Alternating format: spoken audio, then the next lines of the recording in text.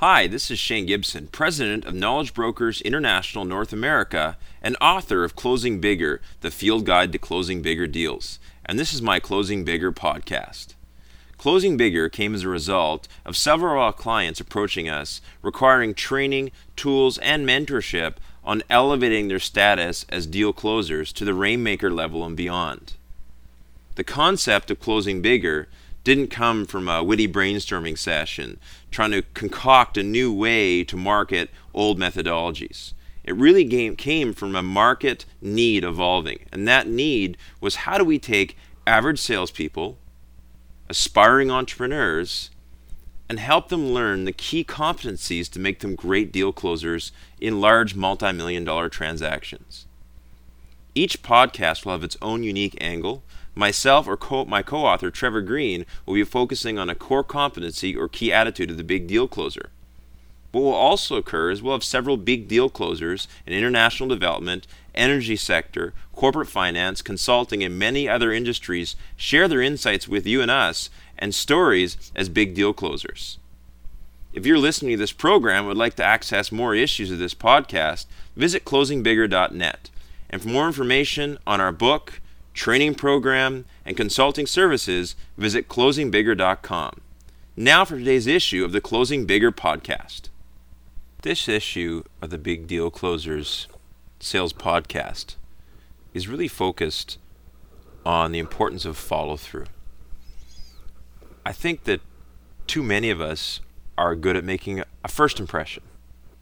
In other words, we say the right things, we impress the client up front, we meet them at a networking function, or we may make a first impression as a company with great advertising and great branding.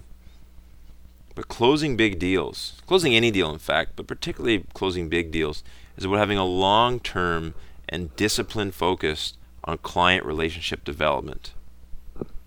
Interesting statistics I'd like to share with you here. This is actually put together by the Dry Goods Association in the U.S. And what they looked at was that if you were to call 100 competitors' clients once, you would convert only about 2% if these clients were relatively happy where they were at and you had a similar service. On the second caller contact, you converted 3%. On the third, you converted 4%. On the fourth call, you converted 10%. And on the fifth call and onward is where 81% of all conversion business happens. Now what's interesting is the average salesperson quits after the first lukewarm reception or half-hearted no. The client may not say no, never come to my office again. What they'll probably say is something like, not at this time, or we've presently got a supplier we're happy with, or check back with me in 90 days when I know what my budget is. A lot of people hear this as a no or an evasion tactic. It probably is. 48% of salespeople will quit at this point. Only 12% of salespeople actually make that third contact and keep going. And that 12% earns 80% of commissionable incomes in multiple industries in the United States. So why I share this with you is, as a big deal closer, in any environment, as any closer, you need the ability to follow through and the discipline of follow through. Yet what I've found is that a lot of big deal closers don't really talk about principles much different than average salespeople. They'll talk about the importance of building relationships. They'll talk about the importance of follow-through. They'll talk about the importance of asking the right questions. They'll talk about the importance of timing.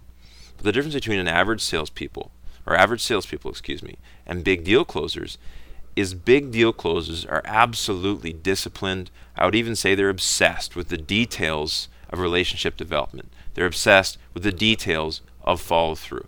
They're obsessed with and passionate about relationship development and keeping the commitments that they've made to key clients and prospects. So part of this, one of the questions that I often get is, okay, yeah, I know it's important, Shane, to follow through. I've got this large client. I've already got a proposal sitting on their desk, or maybe I filled out an RFP, or perhaps they've got some glossy brochures of mine, they've seen one of our presentations, and now we're in a holding pattern. Maybe there's 60 days here where they've asked us to leave them alone while they figure out their budgets, write their business plan, and come back to us with an answer. Most people, wanting to be polite, will then give the client 60 days. During that period, 3 of our competitors have called them. 4 or 5 other issues have gained precedence over our solution. And now we're somewhere on the back burner or the bottom of the pile of proposals. What I propose and what I've seen work with big deal closers is even during these gaps, what I call dead air in the sales process. And dead air is one of the top 10 things that will kill the deal, is allowing that client to go away and forget about us, is have reasons for contact. So I suggest having a frequency toolkit. This is a list of mediums we can utilize beyond the phone and just email to really maintain contact with key clients. So this will include, number 1, brainstorm all the possible reason in that 60 days you could call a client. Whether it's confirm something, get more input, ask for advice, get directions, you name it. Make sure you've brainstormed all the key reasons for calling this client. It may be that in that 60 days they've put out a couple of press releases on some exciting news for their business. You call them up and congratulate them. Email is a great tool as long as it's not misused. So find ways to forward interesting articles, ask questions, or just keep in touch in general. You may let them know about a VIP function you're having, but utilize email as another frequency tool. Faxes are even a great tool to utilize. I find they're often underutilized. It's almost archaic. For me, when my fax rings nowadays, I almost stand in front of it because there's a level of nostalgia. A lot of people don't get faxes anymore. And so if you can't get through on the phone or email, or you felt you've lost mind share with the client, start utilizing mediums that aren't traditionally used, like faxes. Also, if you've got how-tos and newsletters that you put out, make sure during that period of time that you send the odd one to the client as well. VIP functions are also a great excuse to get together with the client. So find ways on a regular basis, I'd suggest even quarterly, where you can pull together some of your bigger satisfied clients as well as some of your great prospects in sort of a less business environment. If I'm across the street from a key client, even if we're in the middle of a bid and I know there's 30 days before it's closed, I may even pick up the phone and call them and see if they wanted to meet for a 5 or 10 minute coffee, or even suggest that I bring one up to them. Gifts as well, and I would consider these ethical gifts.